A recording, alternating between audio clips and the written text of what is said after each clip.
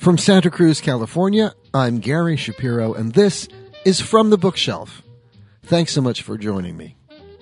Lisa C. returns to the show this week. Lisa C. is the author of the nonfiction history of her family called On Gold Mountain, and she has written mysteries and a bunch of glorious historical fiction, including China Dolls, The Tea Girl of Hummingbird Lane, The Island of Sea Women, and her latest book, available right now, Lady Tan's Circle of Women. Lisa C. will be at Bookshop Santa Cruz on June 27th and at a bookstore near you probably very soon.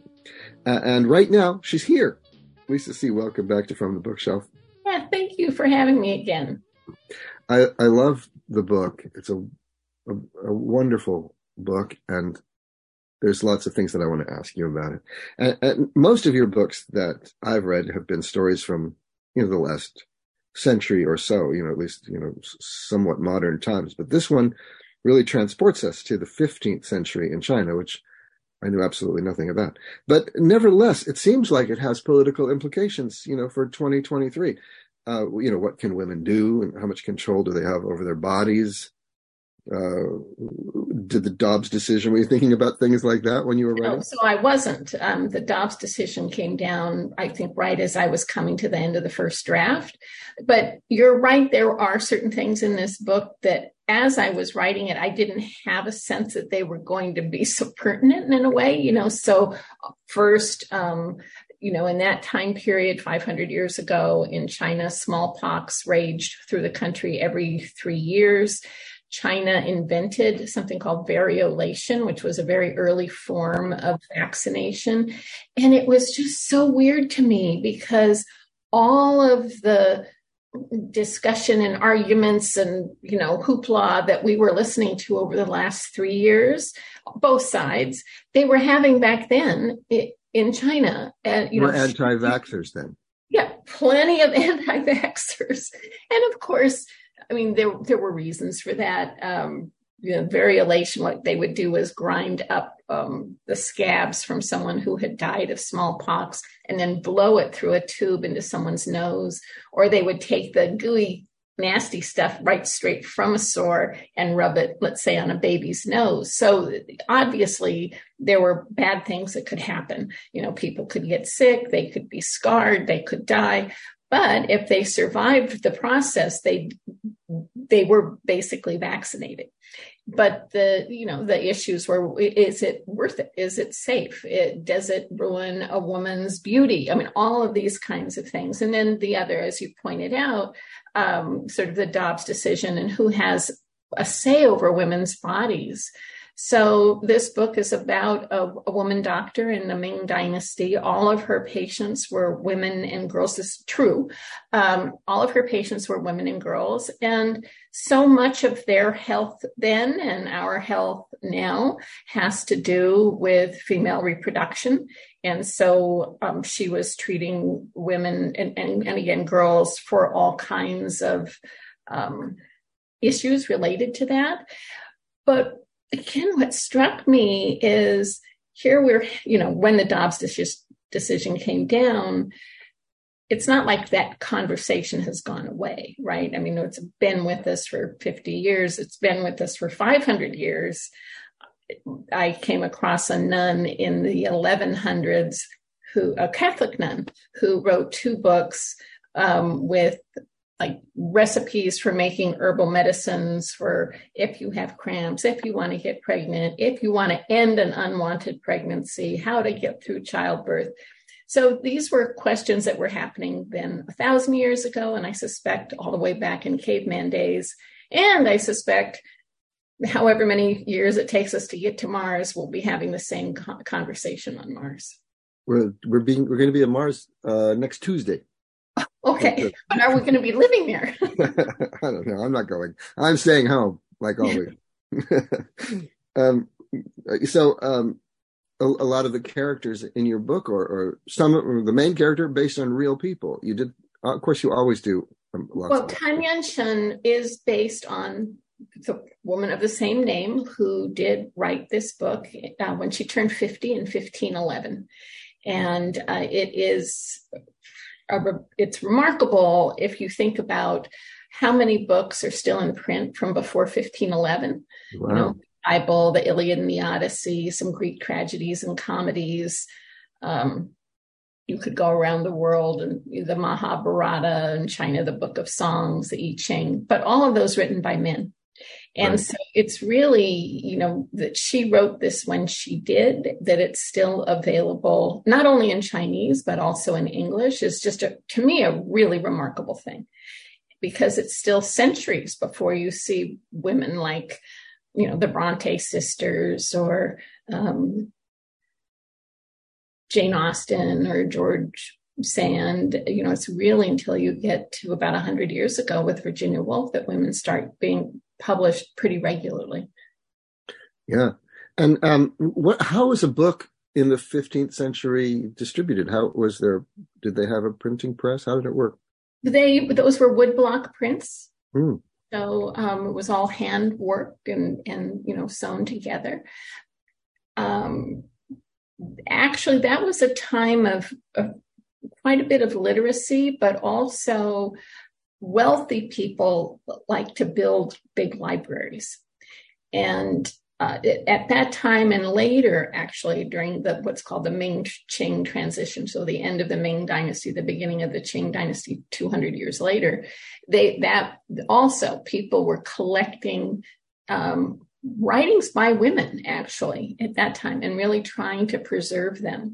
So there is this kind of history of saving this stuff. But the other thing was that this book, she intended it to be used by women. So in those days, a male doctor could not be in the same room with a woman or a girl. He would sit behind a curtain or a screen, or even better yet, out in the hallway. And the girl's father or the woman's husband would act as the go-between, asking questions. But Tan Yuen-sheng could actually be in the room with her patients, which, you know, made a huge difference. So in writing up her cases, she also wrote out the recipes for how to make the prescription, so that theoretically any woman at home could make those for her children, for herself.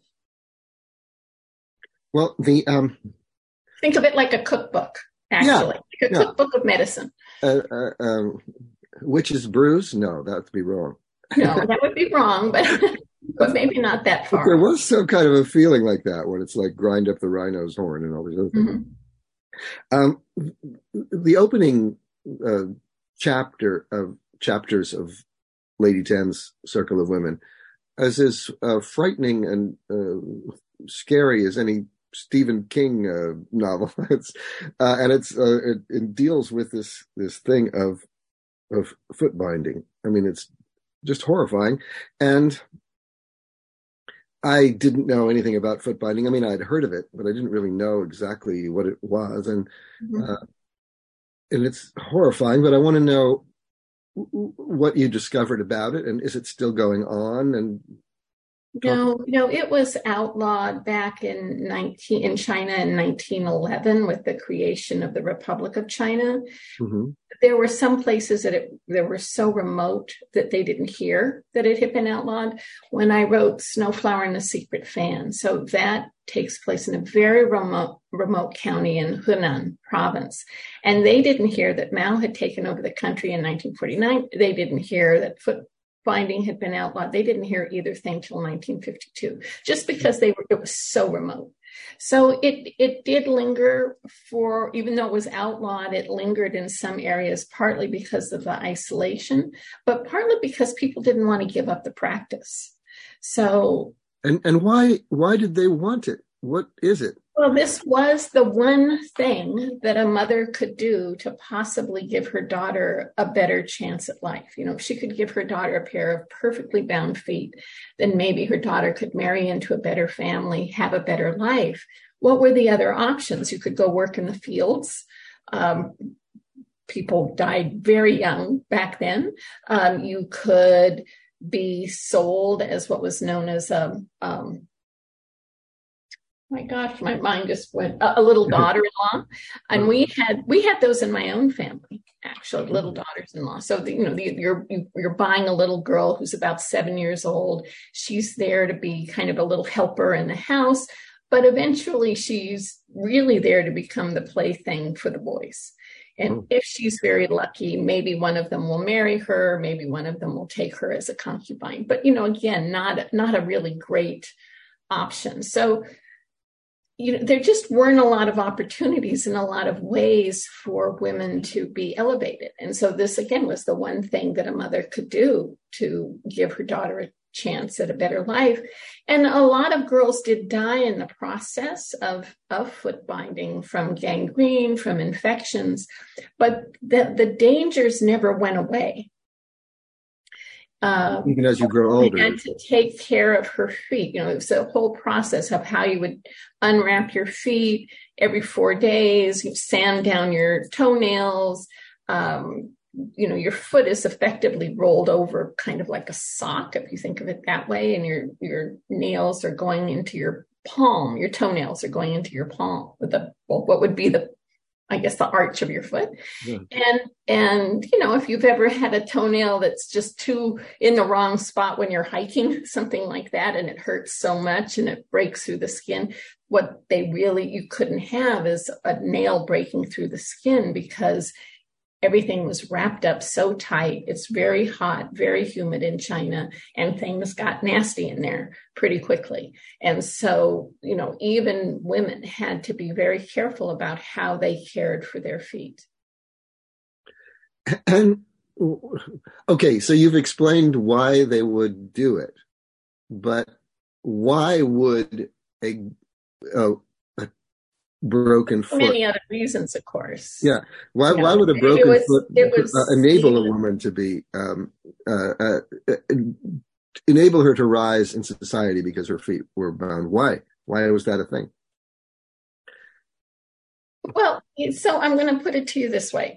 So it was also an incredible economic status symbol for men. A man could say, I am so wealthy that, look, my wife has bound feet, meaning she didn't have to work. Or I am so wealthy that not only does my wife have bound feet, but even our servants have bound feet. That was an extraordinarily wealthy man. And, we do, it's not comparable exactly, but we do have things today where women are doing things to their bodies. The number one age for breast enhancement in this country is 17. Isn't that incredible? Oh, who's giving that as a gift? It's probably the mother. Maybe they say, oh, we want her clothes to fit better. We want to give her more self-esteem. But if you really get down to the core of it, it's really to make that girl more marriageable. And I live in Los Angeles, so I can say that sometimes you can be walking on the street and you see some guy walking with his wife, this woman with his big fake breasts. And it's like a status symbol. Look what I can have. Look what I can afford. And so there was that aspect. And then two more, of course, men are men. And so there was a whole sexual component to bound feet. It was anything you think of they could do with those feet, they did. I always, in my writing, stay away from that because it's just like too like, oh, like, no way, I can't go there. I'm shocked to know that there's someplace you wouldn't go. Yeah, but the other thing is that women like their bound feet. In towns and villages, people would have like the equivalent of a beauty contest, and women would sit behind a screen or a curtain, and all you could see were just the 3 inches of the feet. And the judges would walk up and down, and then finally they would say, here is the most beautiful woman in our village. And the curtain would come down, and it might be a woman in her 70s or 80s, because bound feet never changed. They stayed exactly as they were once they were made. They didn't gain weight. They didn't sag. They didn't get wrinkles. So women liked that. They had and their feet would be bound when they were 7 years old, 5 years old? Starting at 5. You typically, some parts of the country as young as 3, and then some areas where it was quite a bit older, like 11, 12, 13. Well, you know, they do say that the bigger a woman's breasts, the stupider the man she's with. But I have not heard that before, but I bet it's true. but is it also about mobility? That is, if you you know, cut a woman's feet off, she can't run away. She can't run away, but there's also that idea that she'll always need to use a man's arm to support her, to take her. So there's even that has sort of two sides to it, right? One is she can't run away, but the other is that she will always lean on him. Now that foot binding is outlawed, is there like bootleg foot binding, or do people just do other things to make their feet small, or they just hope? No, I don't. Not that I know of anywhere in the world. No. Interesting. Yeah, I mean, it's a major part of your story and an absolutely fascinating rabbit hole to get into if you start looking at pictures and stuff. Well, I had written about foot binding in other books, but I did want to look at it this time again more from a health perspective, because I was dealing with women's health. Yeah.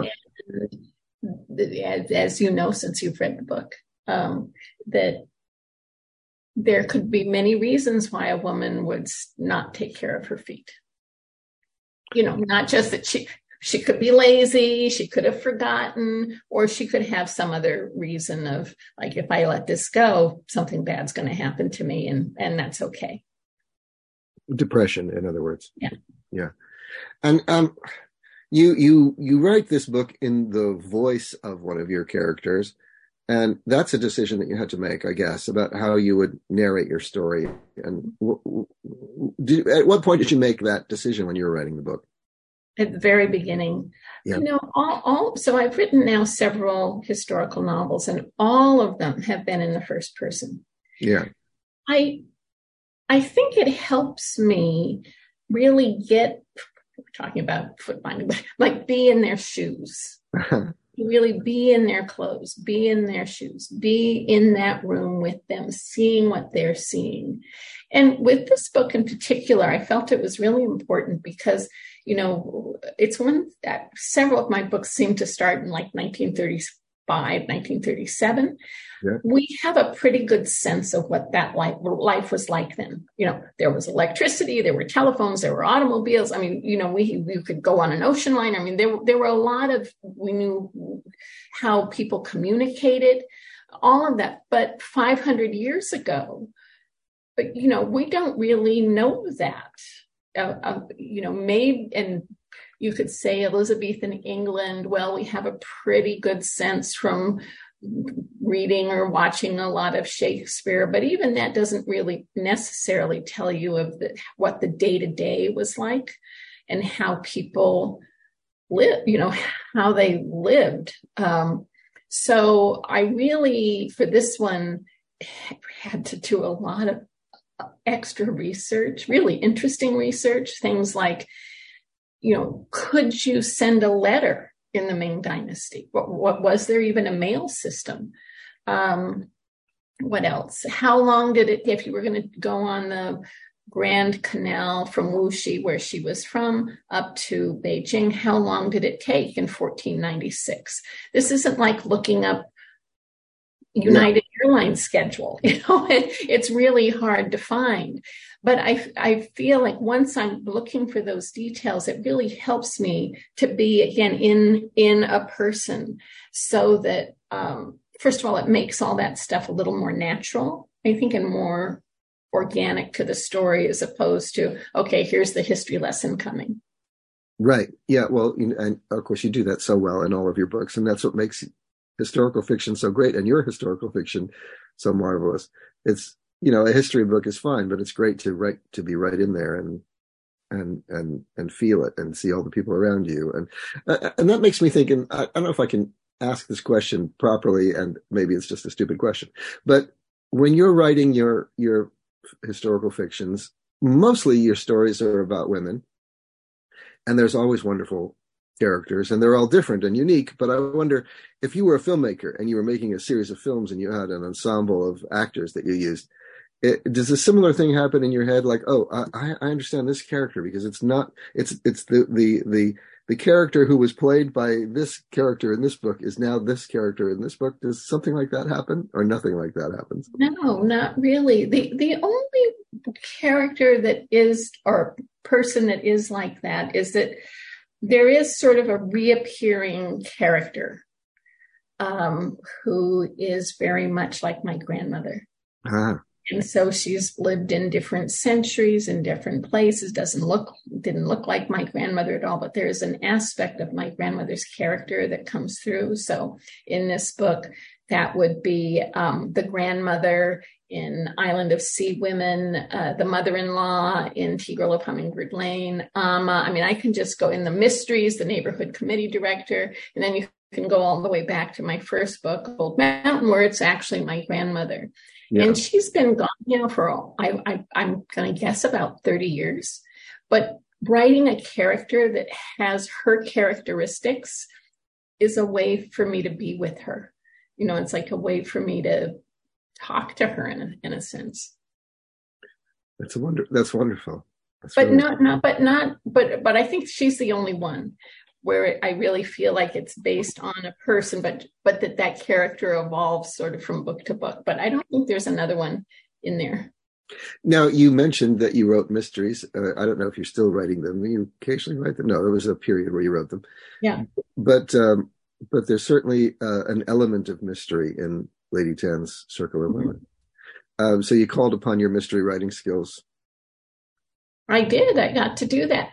And what inspired me for that was, of course, I had her book, Miscellaneous Records of a Female Doctor. There's another book that I came across called The Washing Away of Wrongs. This is the first book of forensics written anywhere in the world. I think it's like 1247. And until very, very recently, it was still the main forensics text in China. And so that I just, first of all, I thought it was so interesting, the idea of sort of like the yin and yang of it. On the one hand, you're dealing with death and, is this murder? Is it suicide? Was there some wrongdoing? How do you figure out what happened to a dead body? Did they drown by accident? Did somebody hold them under? All of the, what poison was used, all of that kind of stuff. But it's very grim, and it's about death and investigating death. And then on the other side, you had her book, which is really about life and healing and bringing life into the world. And so that I just felt like this was such a kind of interesting thing to play with.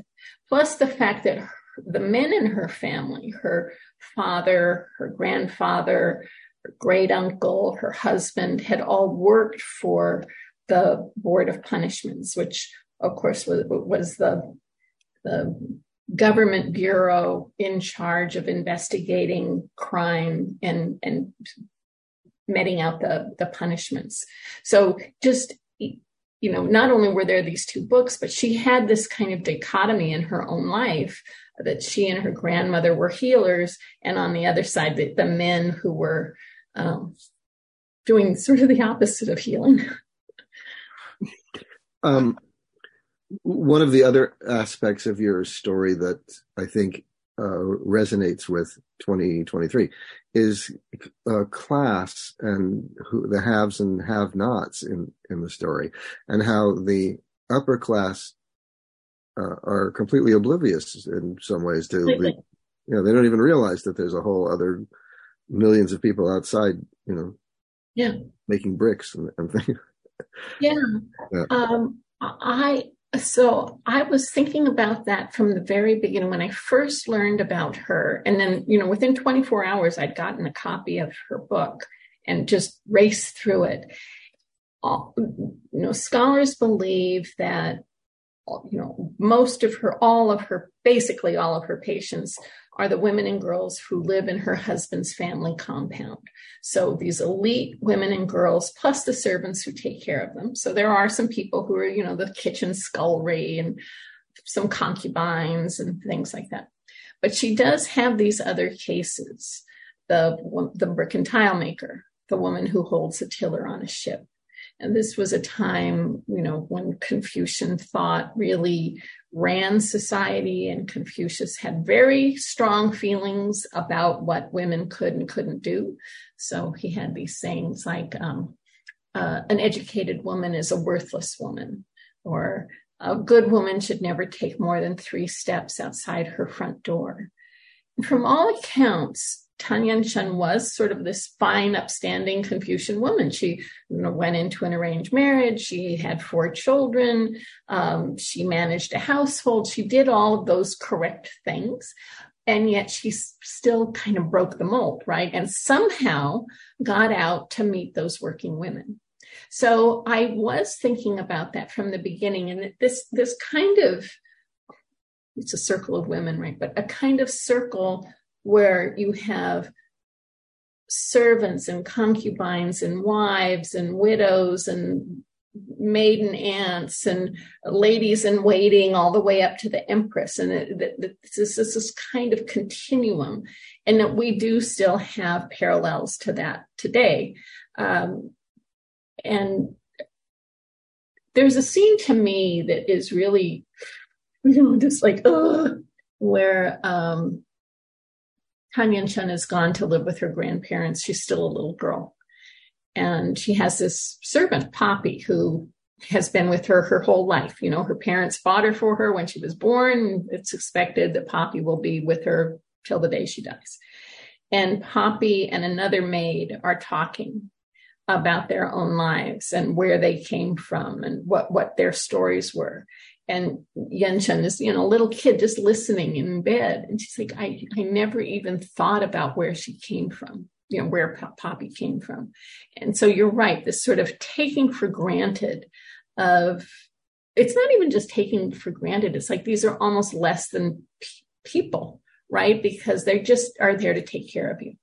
And you don't really think about what their lives, they didn't really think about what their lives were like. And yet, if you think about them as all women, that they're all at some point going to get their period. They're all at some, maybe they're going to get pregnant. Maybe they aren't. If they get pregnant, it doesn't matter whether you're a servant or the empress, that baby's going to have to come out somehow. It's going to have to come out.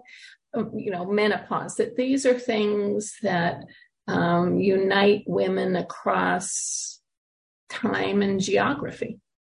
And it doesn't matter their economic or social status. We're talking with Lisa See. Her new book is called Lady Tan's Circle of Women. And I love it. And you will too. It could open up. I mean, I was kind of surprised when I was reading that you didn't have an idea for your new book, and then this book came to you because you learned about Lady Tan. And I always think, well, Lisa See, she's got all these stories rattling around in her head. It's just a matter of time until she just gets them all out. But that wasn't the case. So now this opened the door for you to write this story. And now I could see you just staying here and giving us a look at what happens outside the walls of the garden of earth and glass. Could that happen? I'm not going to continue that story. I'm doing the research for the next one. Uh-huh. It's not in China. I mean, the thing that was so different with this book was that I couldn't go to China to do research. Yeah. All the libraries, all the archives that I ordinarily go to, all of them were closed really for the entire duration that I was writing. And so I had to come up with new ways to do research that were completely different for me.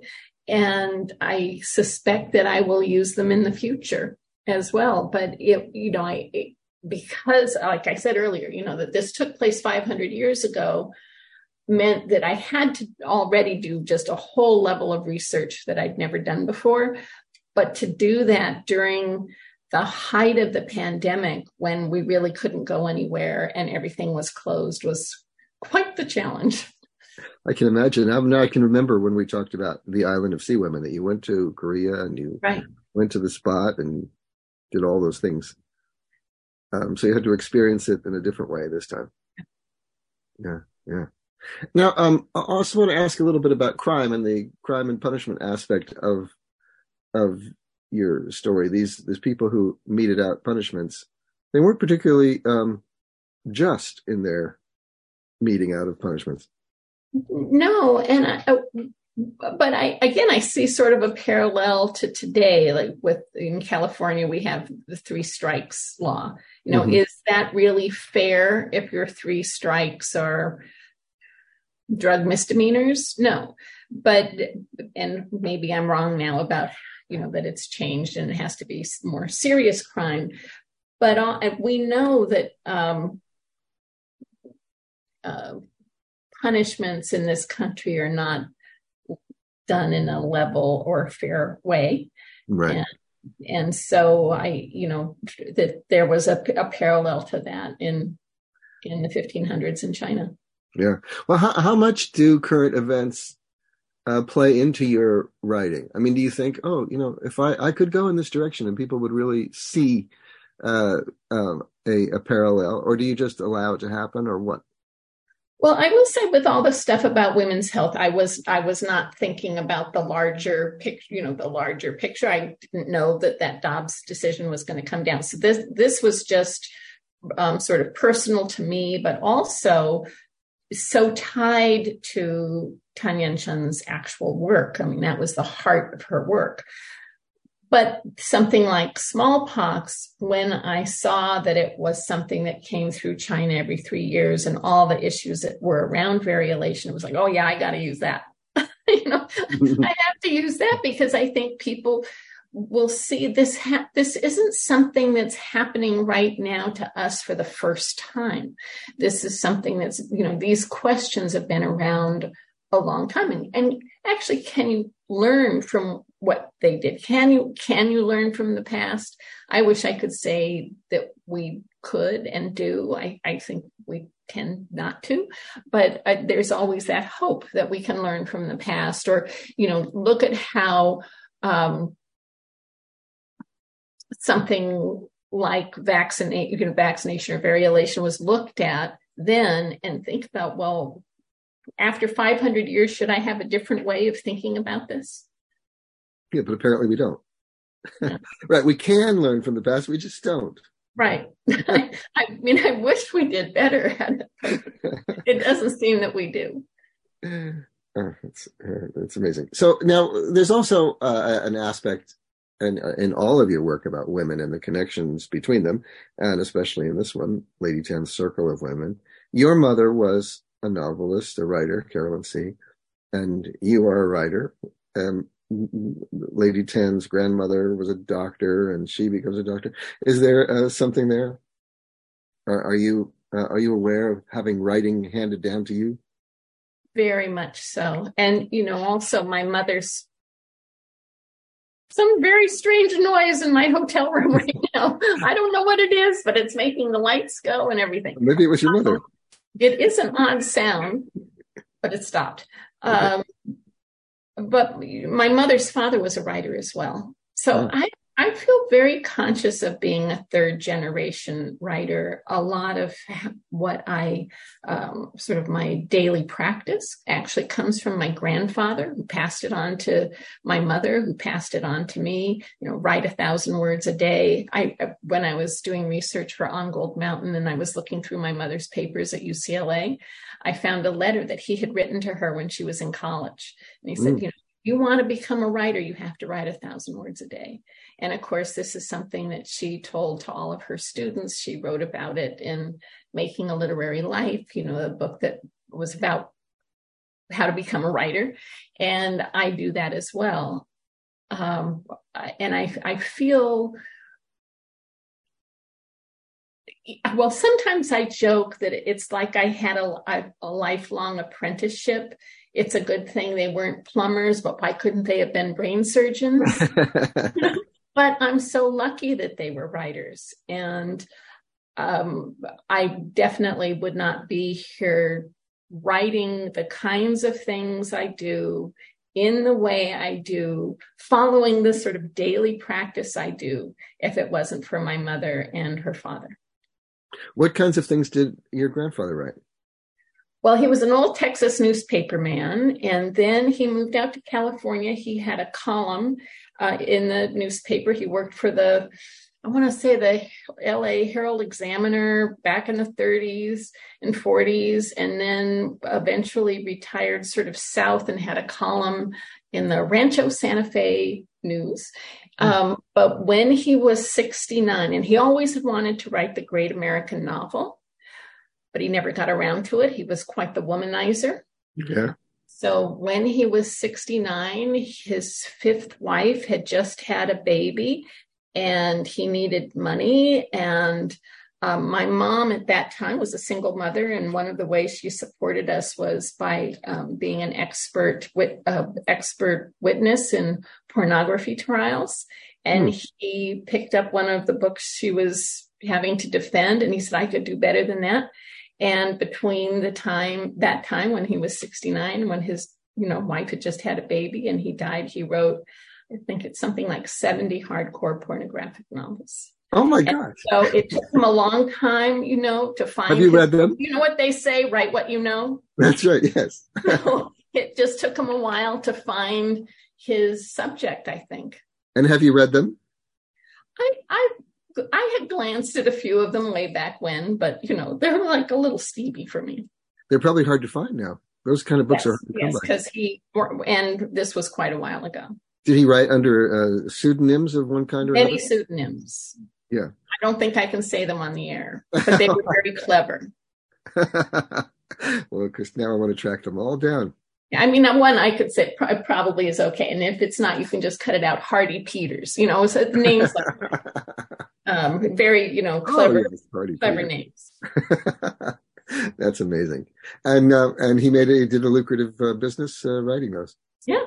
Yeah, that's great. Help support his wife and brand new baby at the end of his life.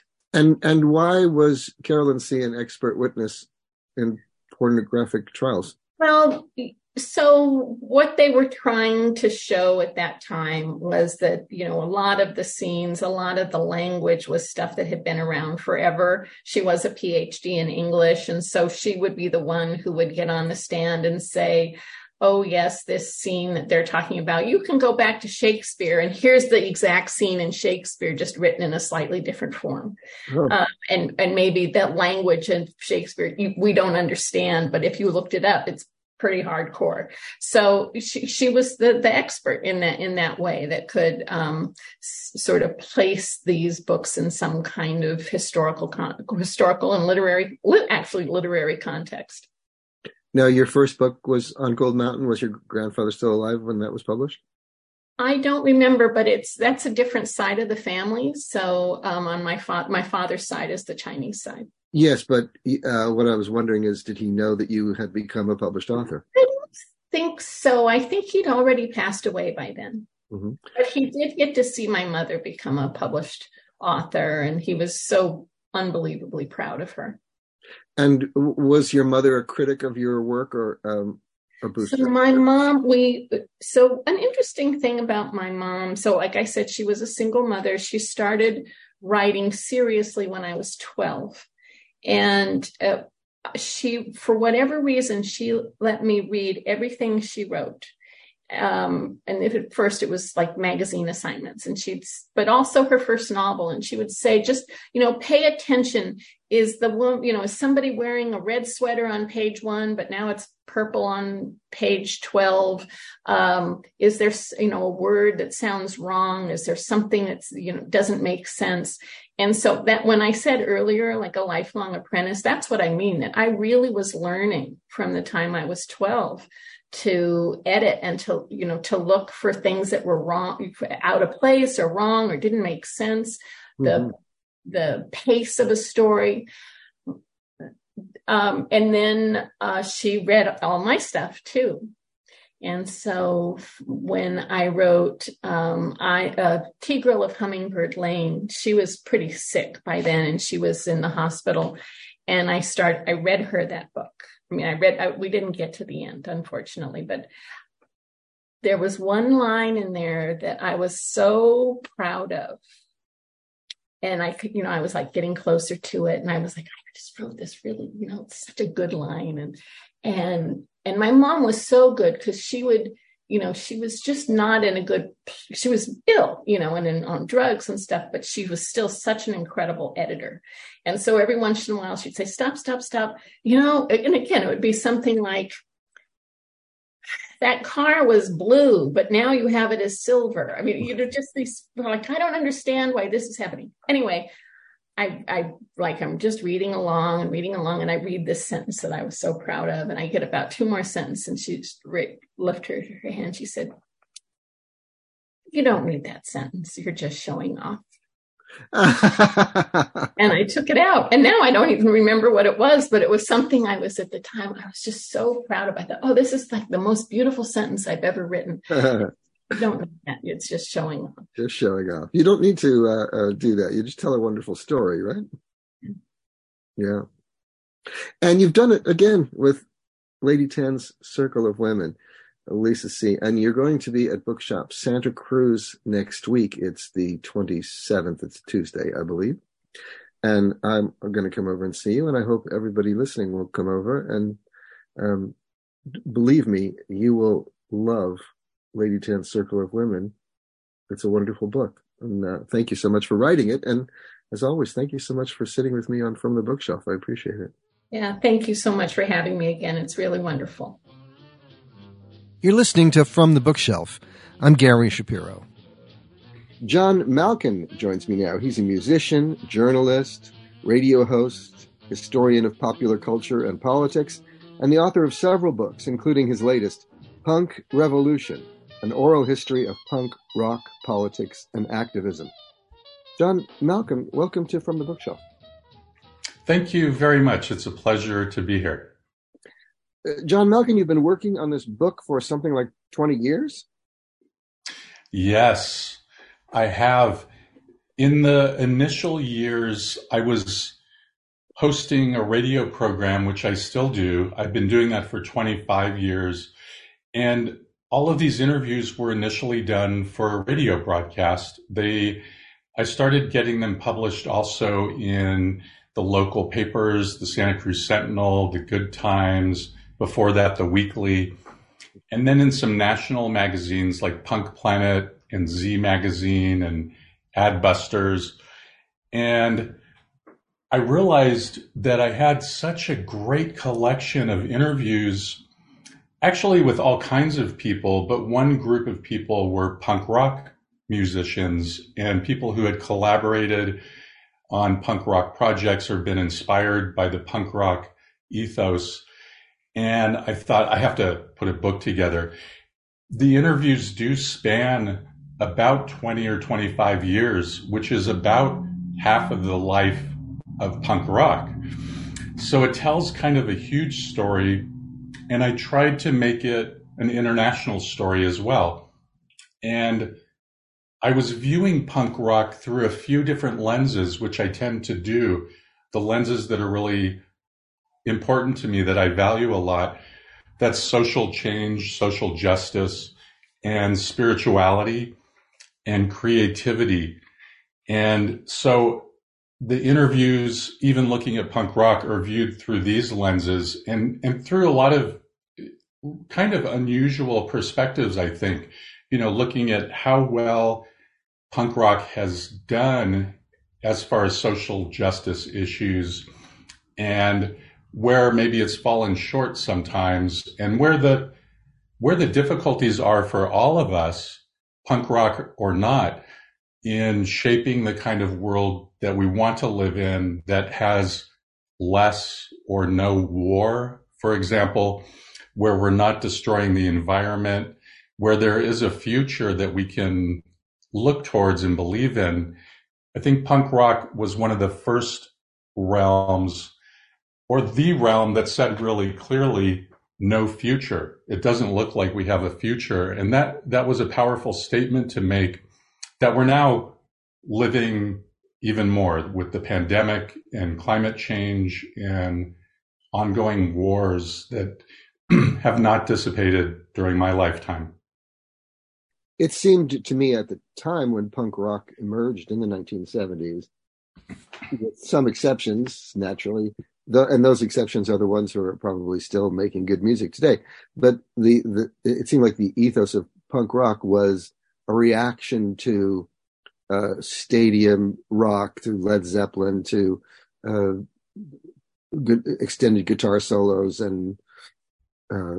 and the kind of practiced musicianship that we saw in rock music, whereas punk rockers were reacting to that with less polish.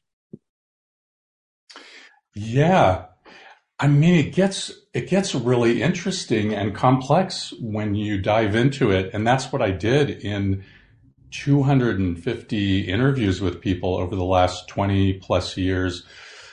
I'd say roughly half of the punk world says, yeah, um, we were creating something that was against what came before in a lot of ways, the hippie movement that didn't quite do what it set out to do, and definitely against this stadium rock, huge corporate rock and roll thing that had happened. And the other half of punk rock says, I loved that stuff. I loved AC/DC. I loved disco. Even John Lydon from the Sex Pistols and Public Image Limited, he told me, I liked disco. And in his memoir, he writes about liking Kool and the Gang and how he sort of became the poster person for this idea that punk rock was against disco. But a lot of punk folks took what they grew up with and they twisted it. And for example, John King from Gang of Four, I love Gang of Four, and I have since I was 17 years old. He commonly would say Gang of Four was trying to make perverted disco. Their music is really rhythmic and danceable, and they were talking about changing systems. They were criticizing capitalism and militarism and patriarchy. They were very interested in the American scene and the history of America and the genocide of Native Americans. And one of their album covers even is explicitly about that. And John King, I mean, like you're saying, there is a large body of punk rock that's against what came before, and I think that's really healthy. Maybe I remember posing this question to a lot of people in my interviews.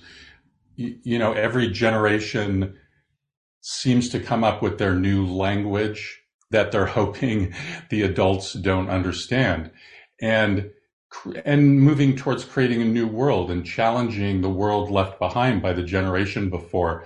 And there's a great wisdom and healthfulness in that. And not reinventing the wheel, but starting with what you loved about what came before is really healthy too.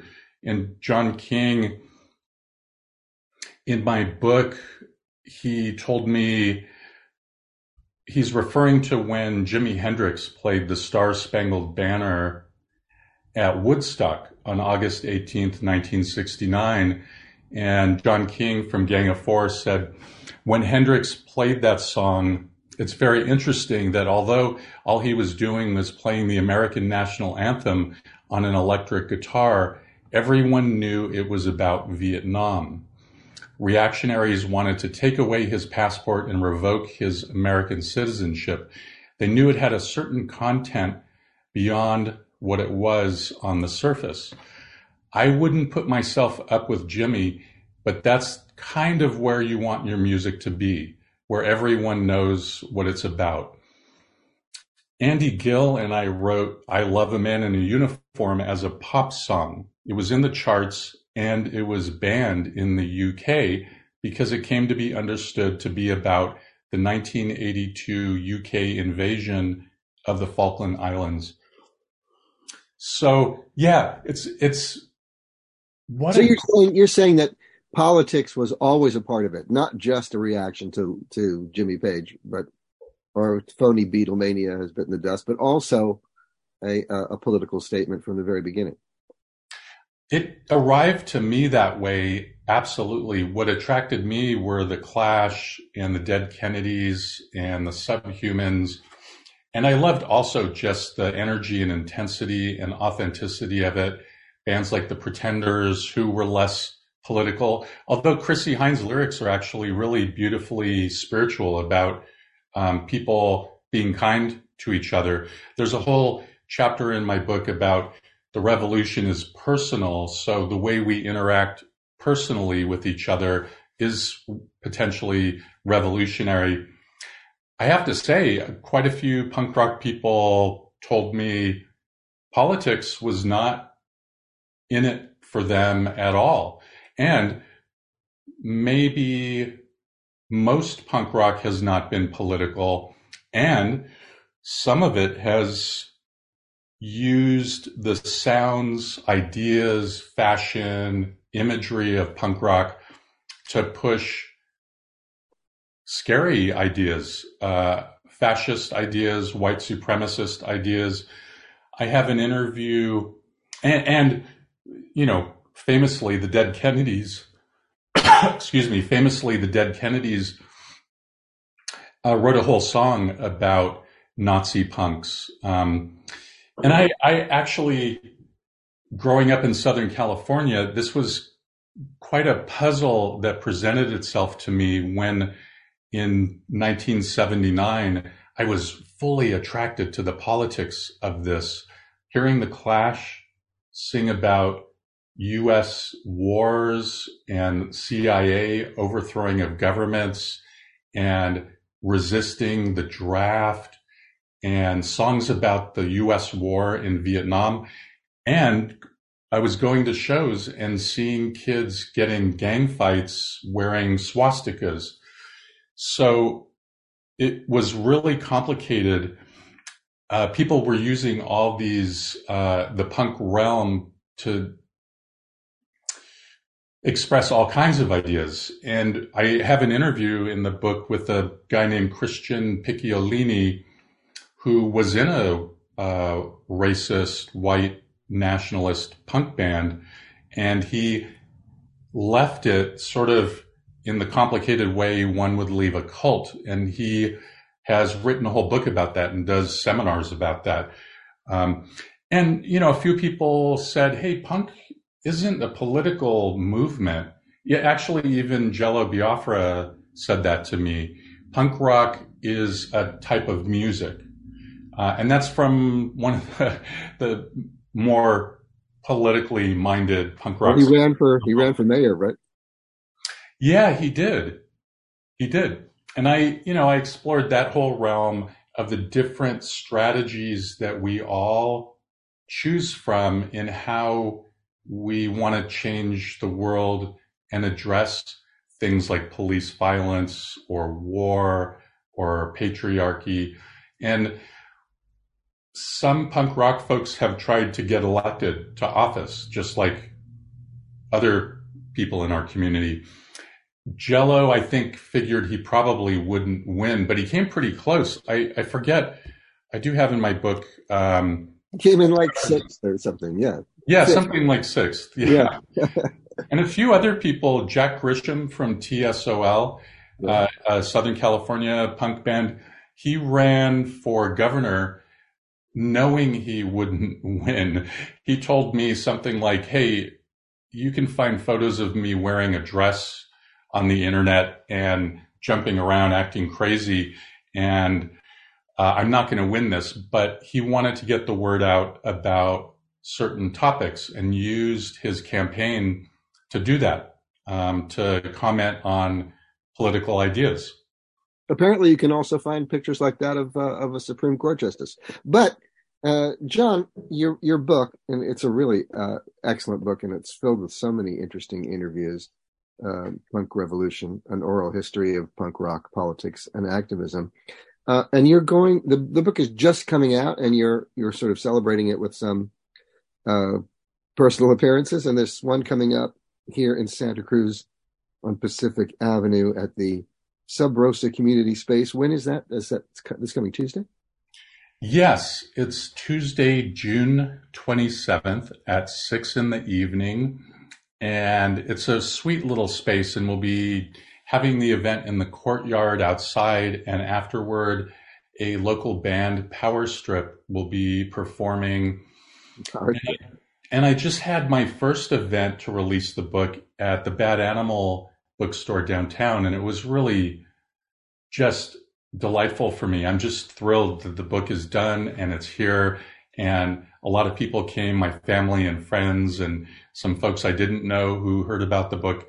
And I'm just thrilled. So yeah, Sub Rosa on Tuesday, I will be talking about the book, and the book will be there. And you'll be signing copies for people. Yes.